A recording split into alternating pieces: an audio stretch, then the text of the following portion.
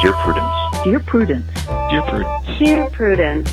Dear Prudence. Dear Prudence. Dear Prudy. Do you think that I should contact him again? Help. Help.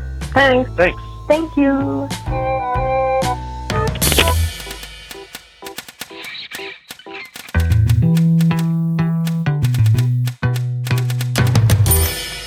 Welcome back to the Dear Prudence Show once again, and as always, I am your host, Dear Prudence, also known as Mallory Ortberg. With me in the studio this week is Amanda Erickson, who writes about foreign affairs for The Washington Post. Amanda, welcome to the show. Hey, Mallory, thanks for having me. Thanks so much for being had. How's your job going? I saw that sentence, and I thought you probably have a lot to write about. You know, it's really crazy since Trump got elected. I feel like every day is like 5 days in one. And like by the end of the day, we're writing about totally different things than we were at the beginning. Yes. Yeah. It seems like kind of a consistent theme for everybody right now is that we're all sort of experience time in a weird accelerated cycle as if we were in that weird tidal planet near a black hole from Interstellar. Yeah, that is exactly how I feel. And then when it's the weekend, it's hard to pay attention to anything at all, I feel like. Yeah. Well, hopefully the fact that we can stop and address some very specific problems will go a long way towards feeling, if only for a moment, like you have stepped into a normal cycle of time and we can deal with people on a case-by-case basis and then release one another back into the world. That sounds great. Great. Well, I'm excited and terrified. I hope you're excited and terrified. I hope everybody in the studio today is excited and terrified. And I hope our listeners are too. That sounds about right. Yeah, that sounds about right. So our first letter, I'm going to go ahead and read. The subject line is Judge Judy, which I really appreciate. And it's really something. Dear Prudence, my sister Carrie is an incredibly judgmental woman. I've spent the past 35 years of my life being humiliated by her. But it came to a head when she invited me to a meal at her house and told me that I needed to get started on having a life. I asked her what she meant, and she listed a number of things I haven't done yet, mentioning that my salary was a pittance compared to hers. I was so upset that I punched her in the face, breaking her nose. She doesn't drive, so I had to take her to the hospital and receive a talking to from our parents. I left, called her in the morning, and was told that I was a horrible person and that I deserved to die alone. Carrie and I have never been on bad terms before, and despite her needling, I love her dearly and regret what I did completely. How can I apologize? I like this question because there's like a real kind of turning point in the middle. Mm-hmm. Yeah, that definitely was not the direction that I thought it was going to go in, and yet it did. Yeah, I thought it was really interesting the way she talks about how she received a talking to from her parents. Like that in combination with how she describes her relationship with what sounds like a pretty abusive sister makes me feel like she doesn't really have the kind of tools and boundaries she needs to have healthy relationships with her family. Yeah, the other thing that really stood out to me was the sentence, Carrie and I have never been on bad terms before, which I underlined that. That's not true. That's not even a little bit true. That's the least true sentence I've read today. You and Carrie are on terrible terms. You have been on awful terms for 35 years, and it has recently become, visible on your sister's face how bad the things are between the two of you. But things are not good. This was not an isolated incident. This was not a blip in an otherwise mutually supportive and loving relationship. This is a bad relationship. Yeah, it seems pretty toxic. And my instinct is I don't know that you're really in a place where you need to be apologizing and trying to figure out how to get back to where things were. Because where things were got you so angry that you punched your sister in the nose. I'll agree with half of that because I definitely think the goal of, trying to get back to anything that looks like what things were like before is a bad goal. But I very much think that this letter writer needs to apologize.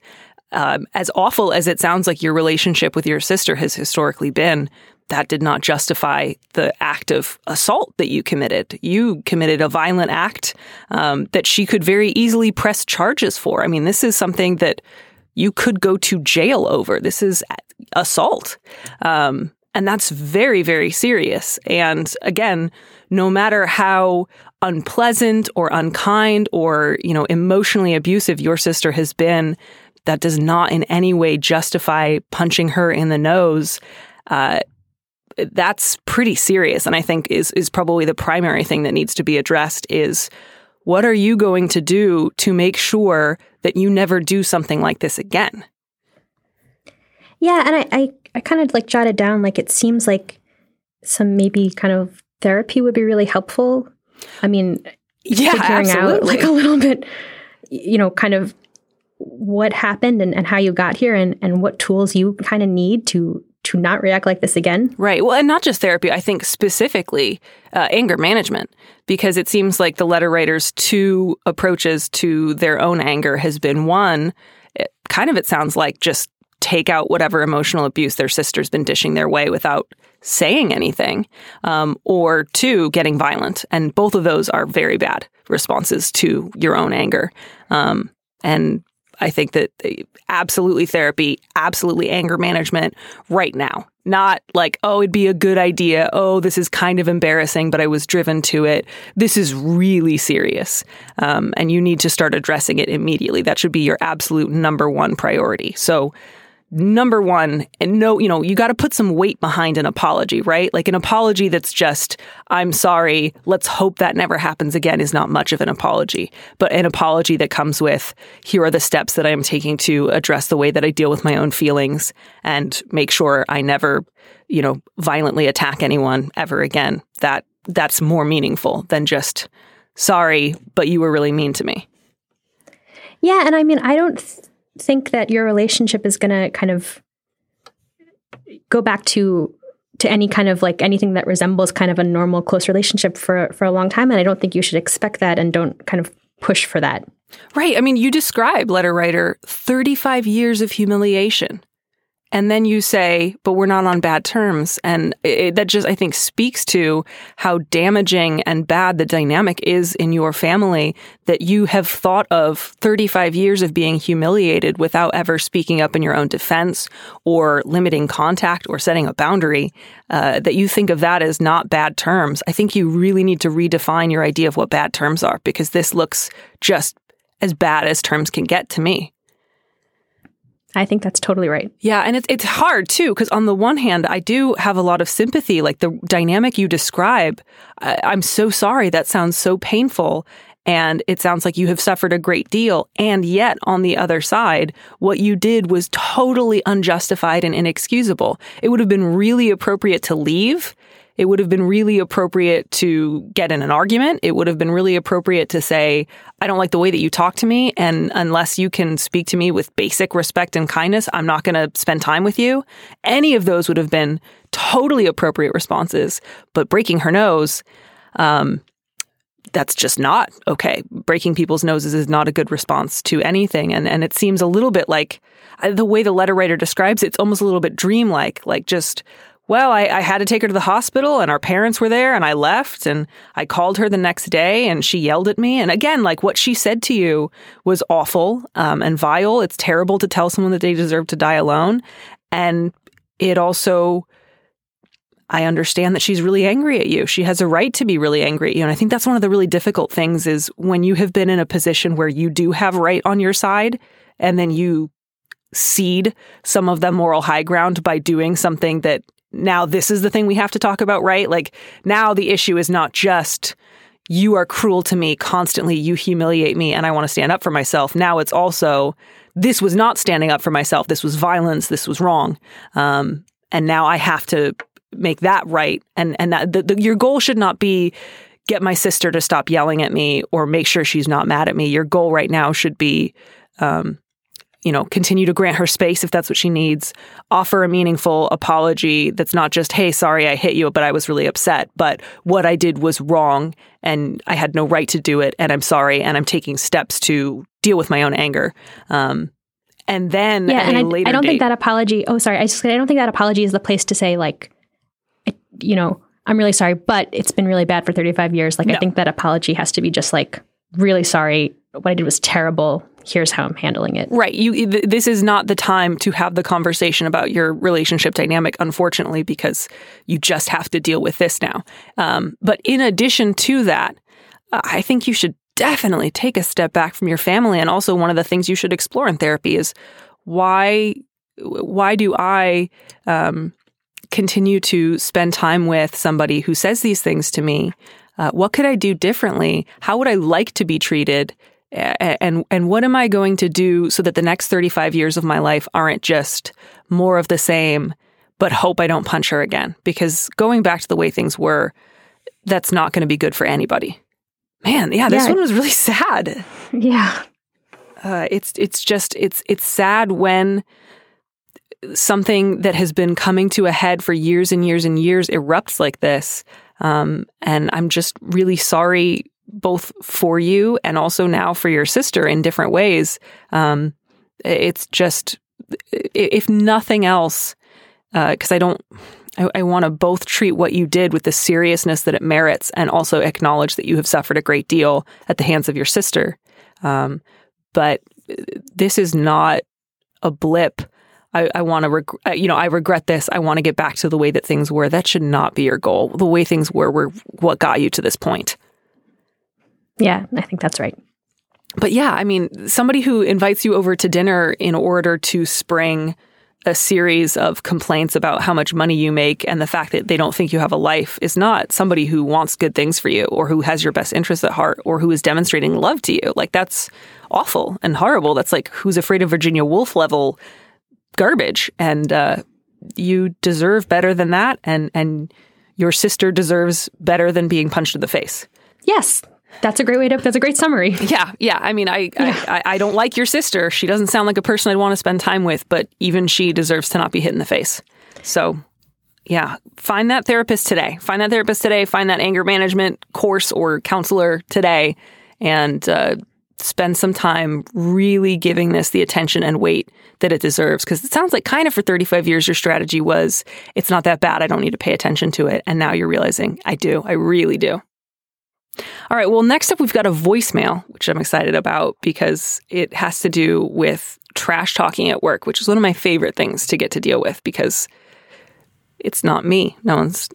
I just get to enjoy the moral superiority of telling everyone what to do and not being involved.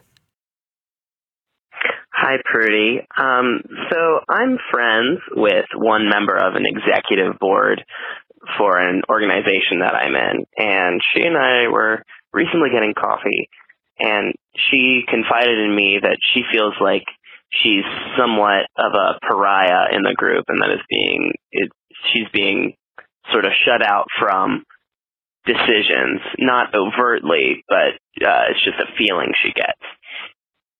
I just sort of non-committally listened to her and agreed with her, but what I didn't say was that via another member of said executive board that I know fairly well, but she does not know. I've heard from him that other members of the executive board have said really negative things about her behind her back, and that the person who told me this seemed to be pretty disgusted with their behavior. So my question is, at what point do I owe it to her to tell her secondhand information about this issue that she might be having when, it's not really my place because I didn't personally witness these people saying negative things about her, nor do I necessarily want to cause drama in an organization that I'm a part of, even though I'm not a member of the executive board. Thanks so much.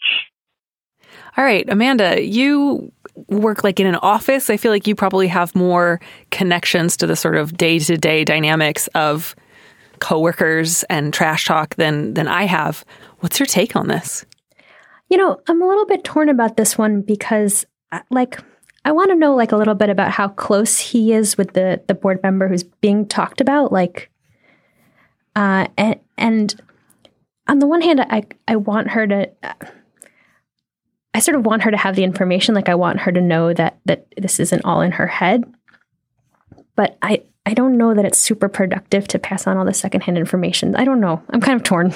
Yeah, I went back and forth on this one a little bit as well, in part because you are somewhat involved in the organization, but you're not on the board. So this could potentially have repercussions for you, caller, at work. And I don't want that for you. And I also want to think, what's the most useful thing you can do? And my thought is not to take this to, your friend who confided that she feels like people are talking about her, but to talk to the member of the board that you know well, who is apparently talking trash about her in some ways to you. I'm misreading that. It sounds like the other board member that told you being upset that other people are trashing her. So I misheard that at first. But my thought would be the best thing you could do is to encourage the other board member, hey, I think, this is something that's really worth addressing. It seems like it's, damaging to the dynamic all of you have as board members.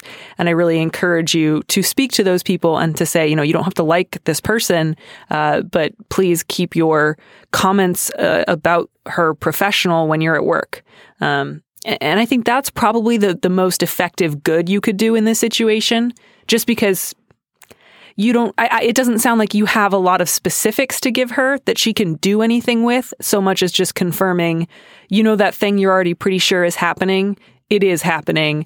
And now you'll have this kind of sense of suspicion of, oh God, who else has this gotten back to? And that, I think, would only make her feel more paranoid and would not actually allow her to speak to someone directly. So I would say my best advice is talk to the other board member who's also confiding in you and just encourage them to address it. That's part of their job, right? Like, as board members, they should be always on the hunt for ways to work together well, and to be trying to nip any potential conflict or disagreement that's not productive or work related in the bud. And I think after that, you should kind of take a step back. And if they try to say again, to vent or complain to you, to say, this sounds really serious, I think you should talk about it with the other board members. There's nothing that I can do about it. So I'm going to ask you to stop talking to me about this. I feel like that's probably the best bet for this. I think that's smart. And do you think when he talks to the board member, if he does, that he should mention that this other board member kind of is sensing this? That's a good question. I can see that going a couple of different directions, and I don't think that it would be helpful for the original friend. Sorry, there's several different unnamed people, so I'm trying to figure out ways to refer to all of them in a way that's useful. But I think just to say, you've mentioned a dynamic that sounds pretty unpleasant and that is distracting the board. It may be contributing to her being isolated at work or feeling like there's something going on that she's not quite aware of. I think you can just say, I think this is a dynamic that would be harmful to her ability to get her job done, without saying, by the way, when she and I were having coffee, she confessed to me that she feels left out. Because that would feel a little bit more like a betrayal of trust, even though this person's already kind of on her side.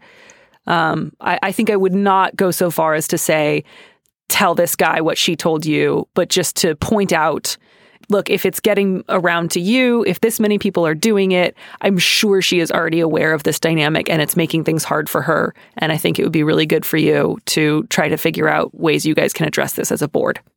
Yeah, I think that seems like great advice. Yeah. And just especially because the person, they have a job that is not being on the board. That's the most helpful they can be. And then they should step back and just, if anybody else brings it up again, to just say, I really hope that you guys are able to address this as a board. Good luck with that. If she talks to you about it again, you don't have to put up quite so firm a boundary, but you can just say, I'm really sorry. That sounds really difficult. I hope that you are able to, find somebody on the board that you can talk to about this who's supportive and who will help you, or maybe that's HR or something else. But to affirm that what she's going through sucks, and to also really encourage her to seek help, whether that's from a director, another board member, somebody on HR, somebody who can actually help deal with this. Because you can't, you're not on the board. You don't work with those people. I think it's very smart. All right, we're going to jump back into letters and family issues, and I would love it, Amanda, if you would read this next letter. Okay, so this next letter, the subject is dealing with in-laws. Dear Prudence, I'm in an interracial marriage. I'm Black, and my husband is white, and our children are biracial. My husband's family refers to my 6-month-old twins as the little monkeys. I don't know how it got started, but they haven't stopped. They even buy them clothes with monkeys on it and monkey stuffed animals. I told my husband that it really bothers me. In my opinion, it's insensitive, if not racist, to call the only black children in your family the little monkeys. My husband thinks it's innocent and that they are not intending to be racist, and he doesn't want to start anything by addressing it. So I finally said something to his parents, and my father-in-law got upset and said I'm overreacting and making everything about race, and that he doesn't see the problem. I'm even more upset now, because I think he should respect my opinion as their mother, if he agrees with me or not. And if he can't, I don't think he should be around my children. I don't know what to do going forward. Oh man, this one was just hard in part because it's just awful and painful to deal with at all, but then also that this letter writer doesn't have her husband's full support just makes it so much more difficult. I think one of the really unique pains of being like a person of color, specifically like a Black woman around a group of white people, is feeling like if you are trying to name a dynamic or identify something that has a really weighted racist history and everyone else is saying you're making everything about race, and that's just such a weird deflection because it's like she's actually just making this one thing about race. It's the one thing that she's talking about. That's not everything. That's one thing. You are counting wrong. And I'm just really sorry. And I wish that your husband were more in your corner and you are not overreacting. There is a long and storied history of, white people, European people using like monkey-related imagery to like prop up a really distorted view of white supremacy and to behave and justify racist behavior towards Black people. And that's real. That's real. That's documented. You can look that up. There's a long history there that goes back hundreds of years. So that just, if nothing else, yes, it is right to be bothered by this. It is okay for you to say it. You are not making everything about race, which is such a weird, racist deflection that white people, we sometimes do when somebody says, I don't like this, this is racist. Because then the conversation turns into this white fear of being called racist, right? Like, I can't be racist. That's what bad people are. Therefore, if anyone suggests I have said or done something racist, it is no longer about what I said or did. It's now about whether or not I am a categorically good person and I have to defend myself. So I will ignore, demean, justify myself, discredit that person until they drop the subject. And that's a really bad response. Yeah, and I think this is just a really sad letter. But what bothers me most is that your husband really doesn't have, doesn't have your back and isn't willing to engage with you and to sort of understand what you're communicating to him. And I kind of think that's the place to start, is to get, talk to your husband again, explain why, and to really try to kind of, he should be on your side, and he should be sensitive to this. He should be thinking about this. He should not be telling you it's all innocent. It's all in your head. And to me, that's the kind of the first thing that you need to, should think about and deal with. Right. And I think that there's a dynamic underneath that, right, that you've kind of hit at that's so important, which is this idea that something is either innocent or intended with like conscious racist intent. And there's that sort of idea that if my parents weren't consciously thinking about this history of that comparison, then there could never be racism involved. As if, being white in America, you don't absorb from the moment of your birth all number of racist ideas and white supremacist ideas that can show up in your behavior, whether or not you consciously intend them to or not. And there's again that idea of they can't be doing or saying anything racist because, and the sort of implicit statement behind that is they love our kids. And, it's kind of related to that sometimes like white defense when somebody says or does something racist of, I can't be racist. I love Black people. And it's like, you can do both. They can love your children and have done or said something that's weighted, fraught, and racist at the same time. Like that's how, we get stuff like the white savior narrative, these ideas of on the surface saying, no, I love Black people. I love this specific Black person. And yet there's also condescension, superiority, white supremacy, savior narratives, like relational colonialism. All those things are very real. And if nothing else, I think it is a falsehood that your husband is espousing that either his parents are racist or they love their grandchildren. It's both. It's both. And the point here is not deciding whether or not, mom and dad are racist and bad or loving and good, and therefore anything they say and do is totally neutral or innocent. All that you're saying is there is a well-documented history of white people referring to Black people with primate comparisons. It hurts me when you do that. I'm asking you to stop. You may not have been consciously aware of it when you did it, but, here's a little bit about the history of that. I'm very aware of it. I want you to stop. Now that you know that it hurts me, now that you know that it makes me feel singled out, now that it makes me feel targeted and othered, and that it brings up issues of racism and white supremacy, I want you to stop. Can you, husband, explain to me why, knowing all of this now, knowing that it hurts me, knowing that it makes me feel isolated, why on earth would continuing to buy monkey pajamas be more important than that to either you or your parents? And I hope very much that at that point, your husband would be able to say, you're right, it's not. There's a lot of other pajamas in the world. We can get turtle pajamas. We can get purple pajamas. There are lots of other affectionate nicknames you can use to refer to little kids. Let's do that. And I think that conversation would absolutely be the first one that you would want to have before going back to the in-laws. Because if it's that's what belies their earlier statement of it's totally innocent. Well, if it's totally innocent, why would you not cheerfully stop doing it if someone told you it bothered them? Why would it be more important to continue using that nickname than hearing your daughter-in-law, the mother of your grandchildren, say, there's a racist history behind this term.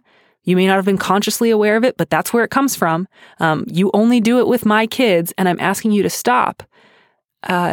The only reason that you would not stop upon hearing that would be a desire to continue to manifest a form of white supremacy, to say, nope, my whim is more important than your pain, and I'm going to keep doing it.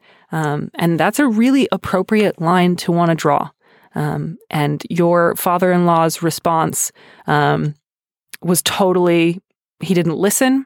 He didn't let it land. He didn't stop and think about it from your point of view. He just dismissed you. And so the fact that you're upset that he didn't respect your opinion as their mother is totally legitimate. Yeah, that's upsetting. Yeah. You're right to be very upset.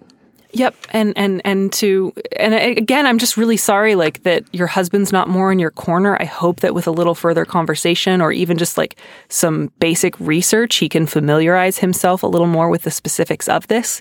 But for you to say, I'm not overreacting, I'm not making everything about race, I'm making this one thing about race. And also this is my race. So I experience the world as a Black woman.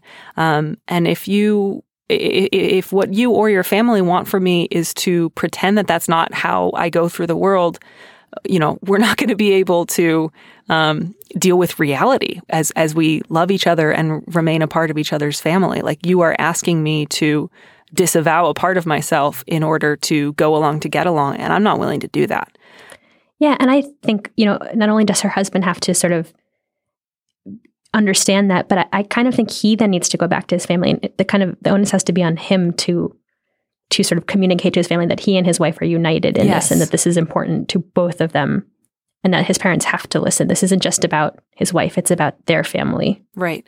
And if you genuinely, letter writer's husband or in-laws, if you genuinely don't see the problem, if after learning and reading a little bit more about the history of those terms, you still genuinely don't believe it's a problem, if nothing else, ask yourself this: can I respect that it's a problem for her? Is this the hill that I want to die on? Am I willing to say, I don't understand the weight or the history that she's bringing to this. I don't feel the same way, but she's told me how she feels, and she's made a very achievable, simple request that I'm perfectly capable of carrying out if I wish to, if I choose to, if I exercise my will. Ask yourself, is there a good reason not to do that? And is there any reason not to do that that doesn't just rhyme with schmacism? And I really hope that this is something that they are willing to pause over and think about from your perspective just for a minute. And it just that sort of racist gaslighting is really painful. And I'm really sorry that that's something that you're going through right now. Just especially that dismissal of, I don't know what you're talking about. You're making this up. The sort of ahistoricism and historical blindness that usually accompanies white supremacy it's really damaging and it's really awful. All right, we're going to move ahead to one more voicemail that Audrey is going to kindly play for us. Dear Prudence, I had a very difficult childhood. My parents were both drug addicts and were emotionally abusive and neglectful. I moved out when I was 15, and they continued to contact me repeatedly and often asking for food, money, emotional support, or pity. When I would attempt to point out the difficulties of my childhood to them, their response would be to cry, tell me I'm making them feel horrible, or threaten suicide. Once they threatened me with violence. After years of therapy and struggling to find a middle ground, I cut my parents out of my life entirely, and I feel I'm better for it. My question is this. There are many times when people will ask about my parents. It's one of those questions everyone feels is safe and neutral for some reason, so it comes up regularly. If it's someone I barely know, I just reply with they're well and they live far away. But with people who I know will be around me in situations where family is usually involved, like close friends or coworkers, people I've dated, or those involved in planning my wedding, I usually reply that I'm not in contact with my parents and so they shouldn't be expected at such and such event. Frequently, people, especially those over 50, if they have children my age, will begin to lecture me on how no one loves you like your parents do, how no matter what differences we've had, I'll regret the lack of contact one day, or how parents always try their best and I should be in contact with them for their sake. Reassurances that I know all of this, and yet for my own sake I cannot be around my parents, are usually met with smug insistence that one day I will change my mind, or that I'll understand better when I have children of my own. Telling them I don't wish to argue the point or discuss the matter further seems rude when I know they think they're attempting to be friendly or helpful. Do you have any advice on how to respond to such comments, or should I do as my fiancé suggests and just claim they're dead and it's too painful to discuss?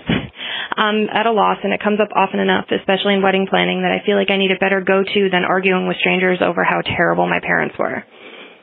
Thank you. Bye.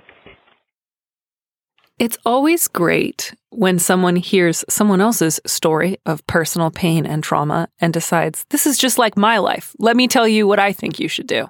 That's a bad response, guys. It's not your life, and you don't know what this other person has gone through. And the fact that you have children does not mean you are an expert on someone else's relationship with your parents. So knock it the hell off. Also, like read the room. Like, when someone doesn't want to talk about something, that's not an invitation to ask them and lecture them.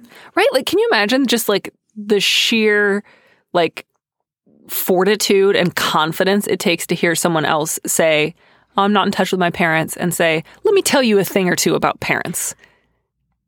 Right. To say like, well, here's everything you are doing wrong based on that one sentence. I guarantee that you will have regrets in the future. A of all, buddy, we all will. Life's hard.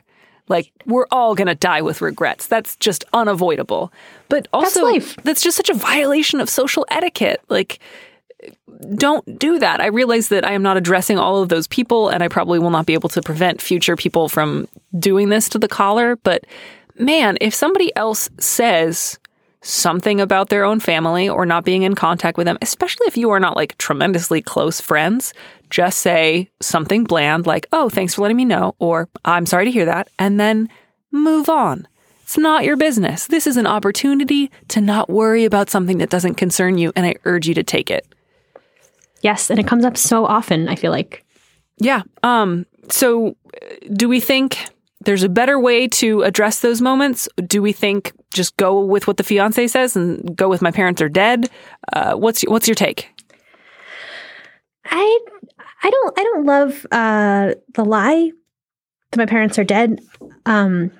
Just because I feel like that could sort of open its own can of worms.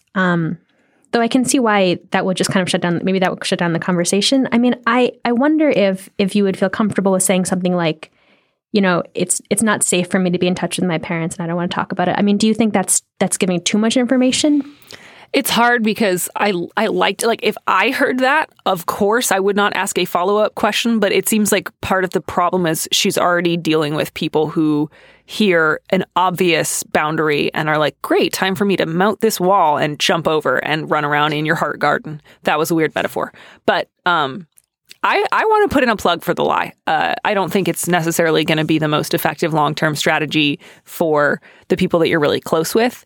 But good Lord, if these are just like people who are coming in and out of your life for wedding planning, if this is just like a florist asking idle conversation, absolutely feel free to just go with, my parents are dead.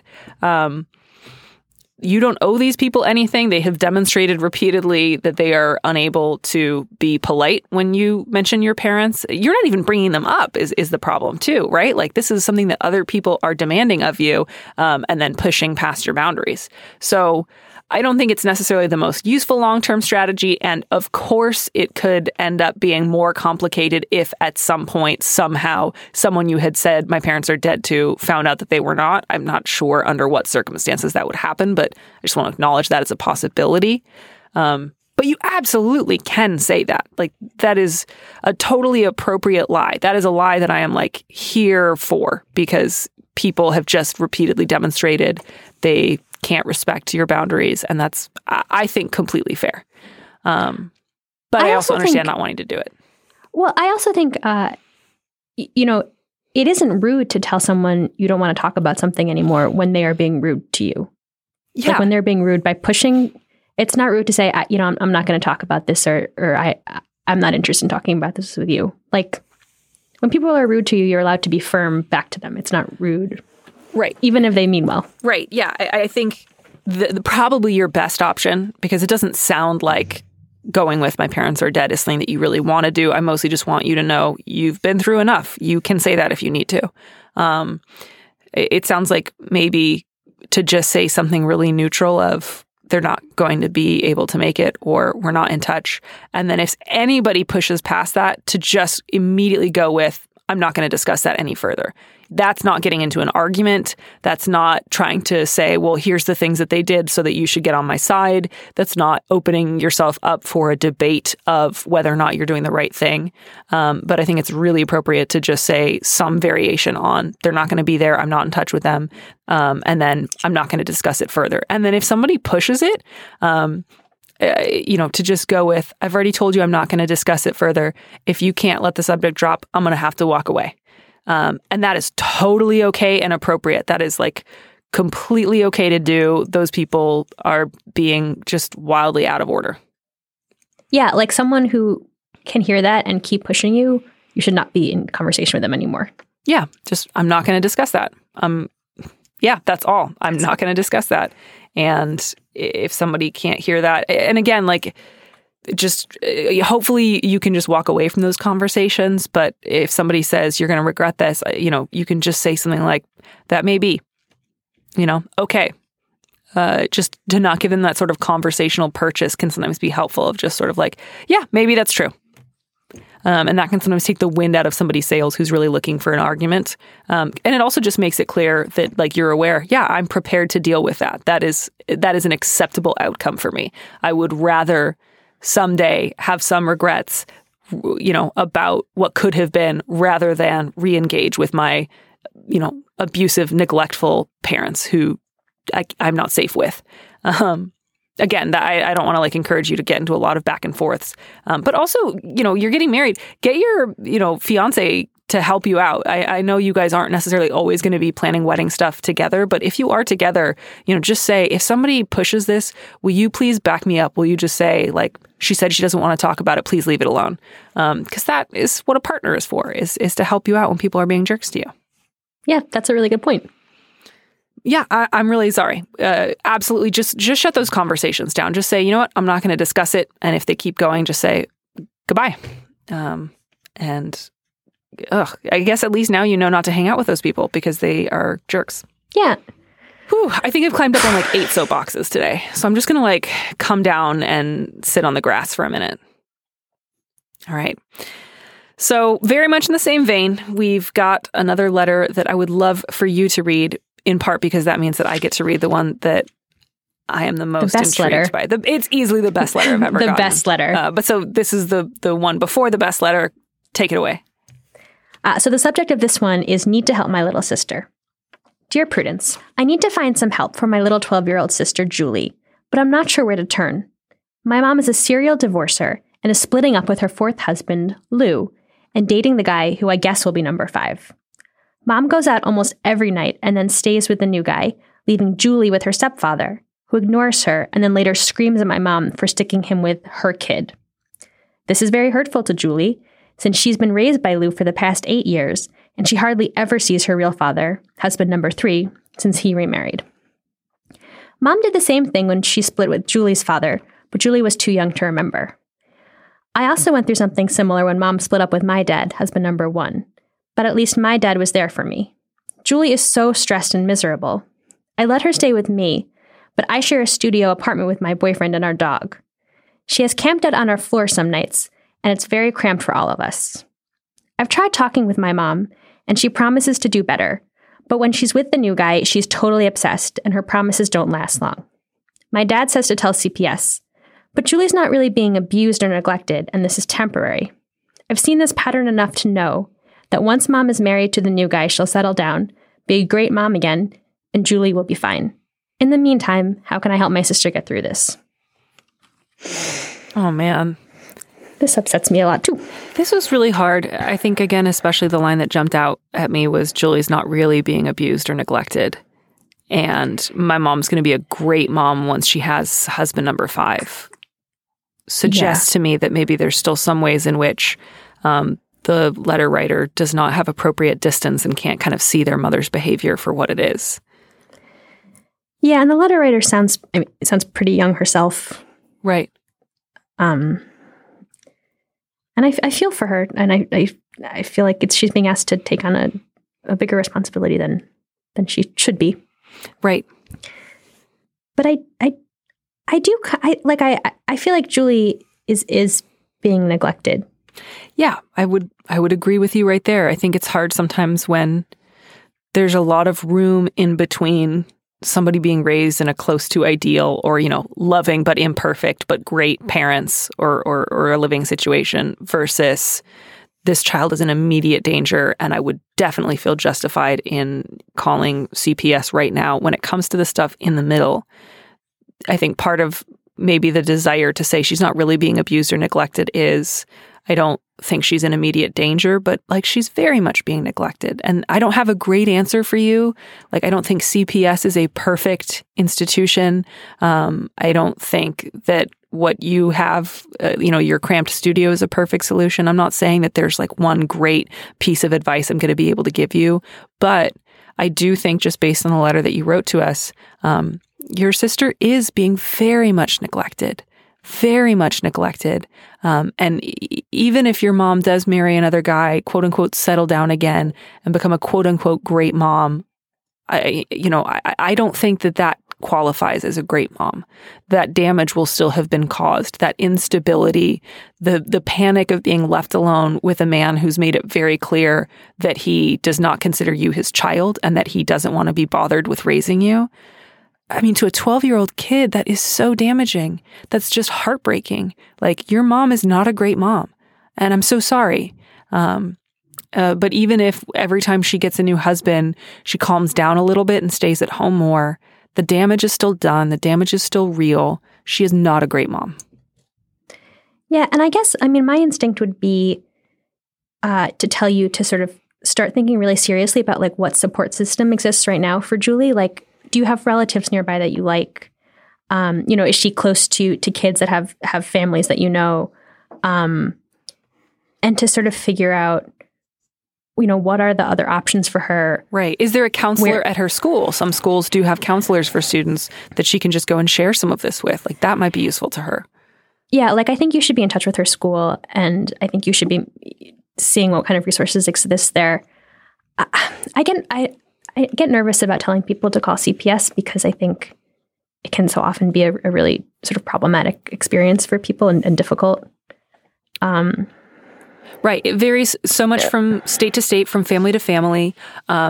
Generally speaking, it's my understanding that these days CPS, at least their stated goal, is not to immediately remove children from homes, but to provide resources and support and do check-ins, like welfare check-ins. That said, I can't guarantee that CPS would be the best thing for her. So I understand if you want to do some research, if you want to look more up about how CPS operates in your city and in your state, what they would make available to both your sister and your mother, what possible repercussions might arise, and for you to talk about that with other people that you trust and to decide whether or not you think it's merited. I think that'll be a difficult call that you'll have to make. And I mean, call in terms of whether or not to call, not that you have to make that call. But there's a little girl here who needs a lot more than what she's giving from the adults in her life. She doesn't see her father. The man who has raised her for the last 8 years doesn't think of her as his kid. Her mom is mostly not around.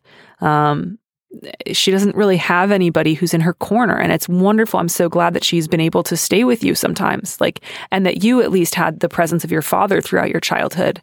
I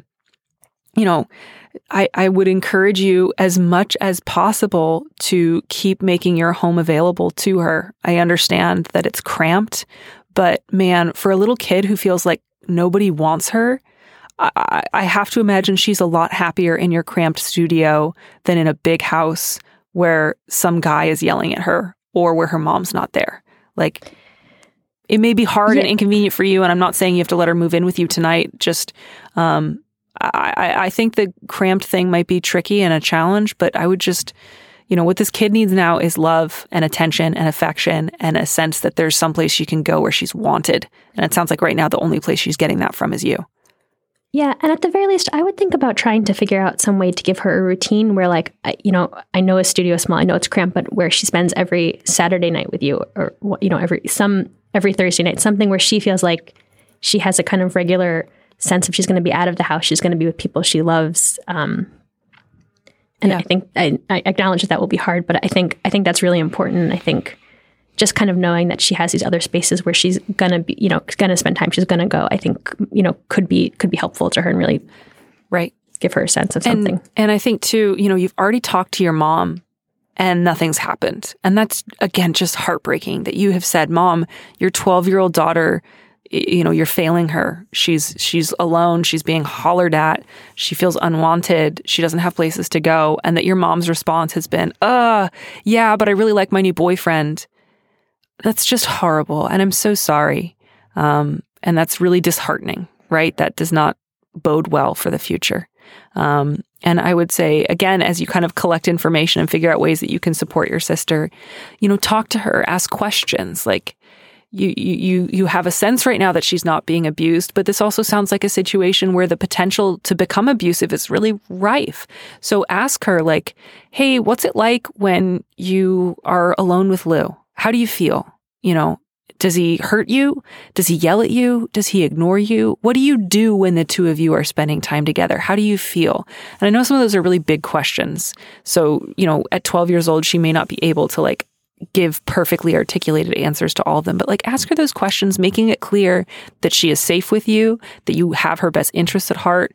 Even if your boyfriend's a really great guy, try to do it when he's not around, when it's just the two of you, because it just sounds like, I imagine it's kind of hard for her to trust a lot of different people and get that information from her. And if the tone of what she's saying seems to be along the lines of, yeah, he's hard to deal with, but mostly it's okay, or I get to read a lot or hang out in my room, then you might decide that you want to continue offering your home to her as much as you can and being supportive.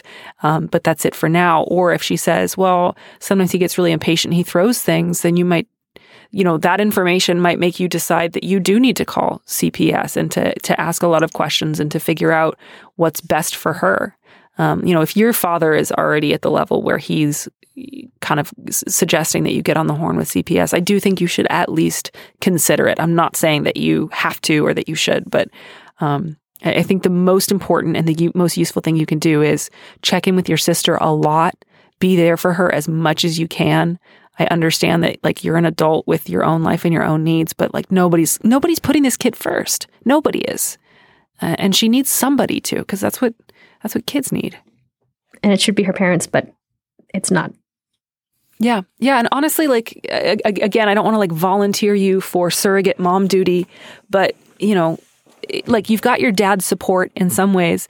Would your dad be okay with like maybe helping you out financially so that you could get a bigger place so that Julie could stay with you more often? Like there's a lot of possibilities in between let things go on exactly as they are or call Child Protective Services tomorrow.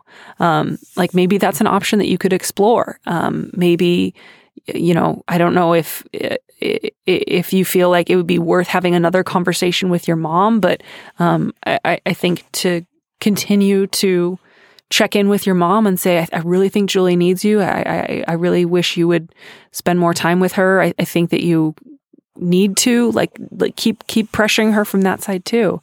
And man, I feel so struck by the like insufficiency of all of these responses. Yeah. There's not even a close to perfect solution here. No. And it's just really sad. And I'm really sorry. And letter writer, I'm so glad that you are being there for your sister right now. I just think that must mean so much to her. That will mean so much to her as she continues to grow up. You are doing something loving and familial, and that's just really wonderful. And I'm so glad that she has you. All right, this last letter. Is it real? This is one of the first letters that I've run where I've genuinely questioned, is this real? Because generally my approach is like, it probably is or it's not, and I have no way of knowing. I did Google. You did? What did you Google? What phrase did you look up? It seems like a real phenomenon. There was a USA Today article about it. No. About vampire baby dolls? So, but not about vampire baby dolls.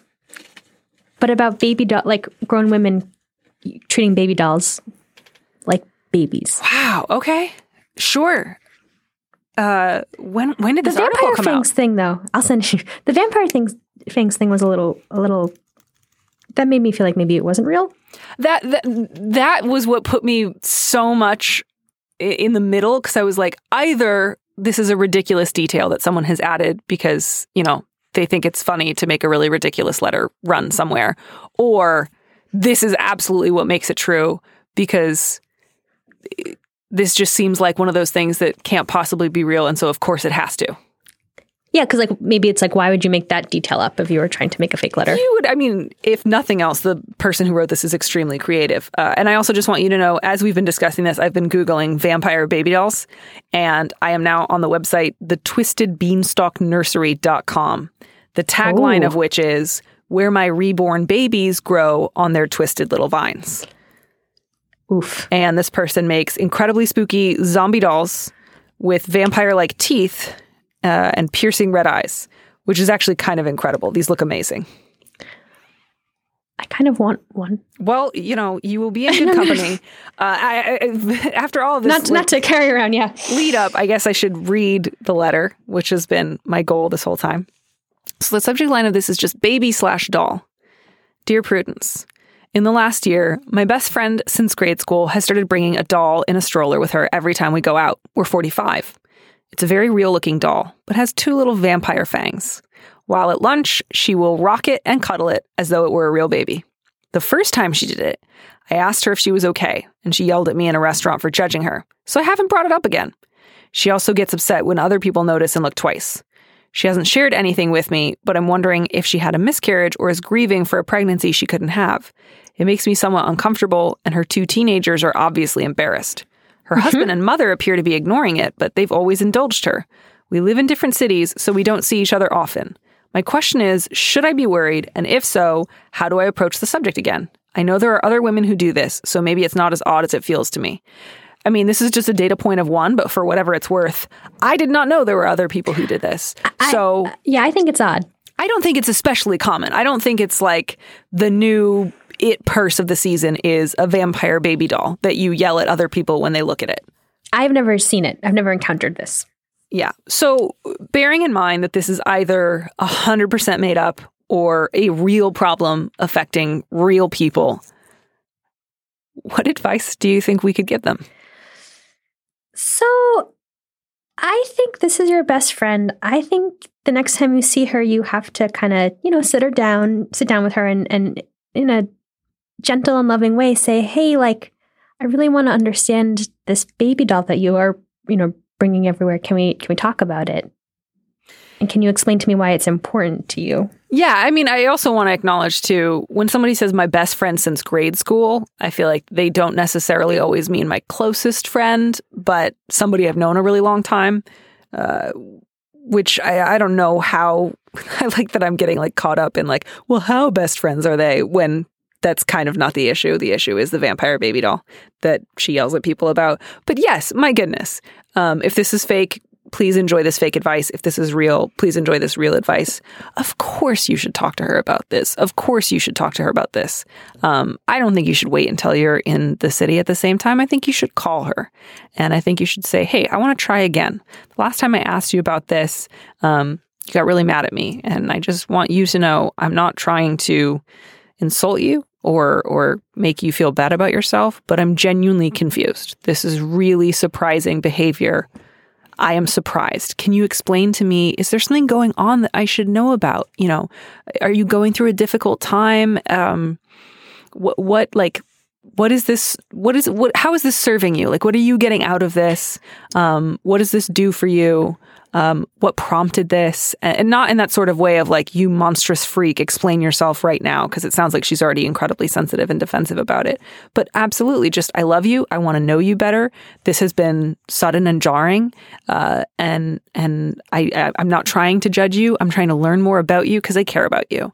Can you tell me what's going on? And it may be that she will share that there's some sort of trauma she suffered recently. It may be something she doesn't understand beautifully herself. It may be connected to some other deeper issues or problems that need to be addressed. But certainly, I think striking a balance between everybody does weird stuff sometimes, and yet also sometimes things are sort of like an external, I don't want to say quite cry for help, but it's clearly really socially unusual behavior. Like, not just the doll thing, but the not talking about it, the sort of tacitly asking everyone around you to treat it like a baby, yelling at people for acknowledging it, and behaving in such a way that your husband and mother have decided their best strategy is to pretend it's not happening.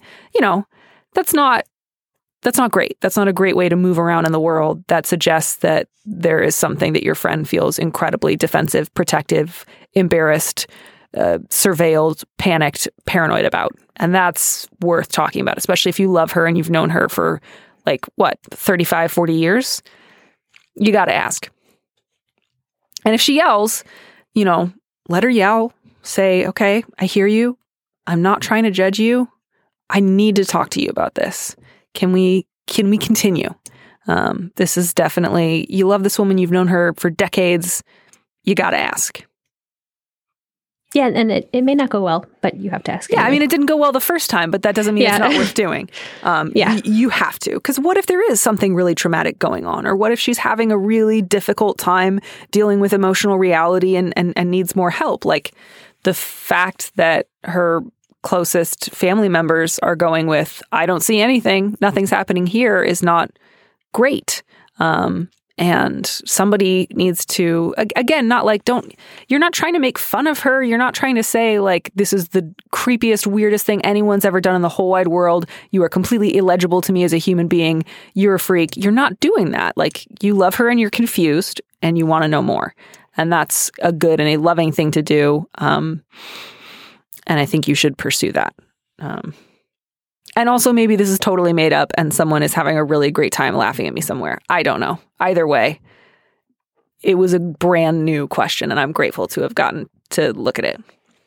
Yeah, it was one of those oh, the world is so varied and amazing kind of questions. Yeah, it really, really is. It's a rich, rich tapestry, this world that we dwell in. Just amazing.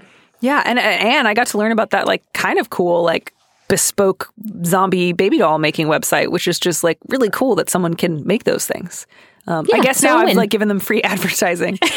We should have them come on and sponsor the show. But yeah, it's also, you know, I want to acknowledge that life is a really rich tapestry, and sometimes adults get really into stuff that involves like dolls or fantasy or imagination. That's totally okay.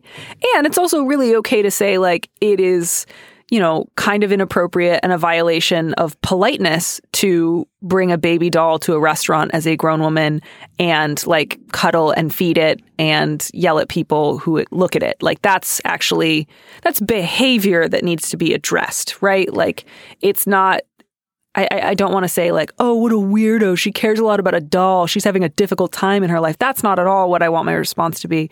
But some of what she's doing is just falls under the umbrella of life's weird. Sometimes we do weird stuff. That's okay. It's okay to be weird. And some of it falls into the category of either something is underlying this that has to do with your well-being that we need to address, or you're just being very, very rude in public, and that needs to stop. Yeah, and I think like you don't have to sort of judge her as a person, but I think it's, you know, if conversation goes well, it's fair to say like there are some things that people are reacting to that are not normal, and right. You know, lead with that. But like it's reasonable that this is drawing a reaction. Right. Yeah. I don't think, you know, if you need to have a little private like freak out before you call and just sort of do the like, I think this is really weird and I don't get it, kind of let that out before you talk to her. Because it's really important to make it clear that that's not what you're there to do. You're not there to judge her. You're there to ask if there's something underlying it, and then also to talk about, it really surprised me that you were yelling at strangers in public for, you know, looking at you, because it is totally understandable that people look twice. That's a very unusual thing that you're doing, and it draws people's attention. And that's new. It doesn't sound like your friend has a history of doing really outrageous things in public and then getting mad at people for noticing. So that's another reason that it's good to talk about, is like anytime someone experiences a pretty drastic change in personality, there's always the question of, are you okay? Are you well? Do you need medical attention? You know, again, I don't want to get in the business of like armchair diagnoses. There's nothing in here that would make me feel confident. Like you need to take her to a doctor right now. But yes, the correct response to this is not ignore it and pretend nothing is happening. Yes. Ask.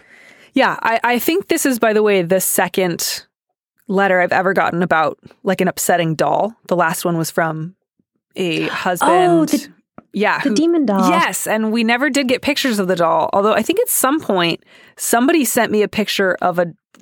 I'm looking at my producer. Yes, my producer is like going, yes. There was some doll.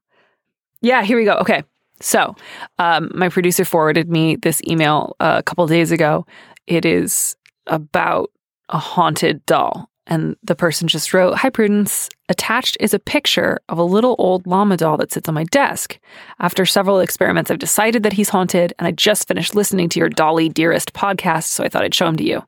He belonged to my mom, and I took him with me when I moved out. He has a tendency to move around on his own, and has ever since I was a child. I always used to think it was my mother teasing me, but now he continues to show up in strange places, even years after I moved away from my mom. His name is Petey." And that's Peaty, like a peat bog, not like a dude named Pete. And I wish you could see the picture of the little llama doll. It's very charming in a way that makes me totally convinced that it is haunted. So that's now our third strange doll that's appeared on the show. As always, my goal is just to turn this podcast into a show about dolls that may or may not be haunted. I think that's a great goal. And you know, 3 is a trend, right? So yeah, here we are. Yeah, this is it. It's all starting now.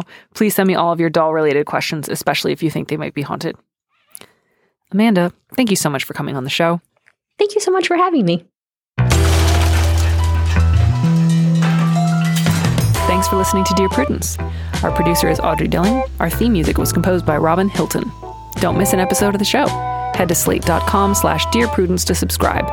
If you want me to answer your question, call me and leave a message at 401-371-DEAR, that's 3327, and you might hear your answer on an episode of the show.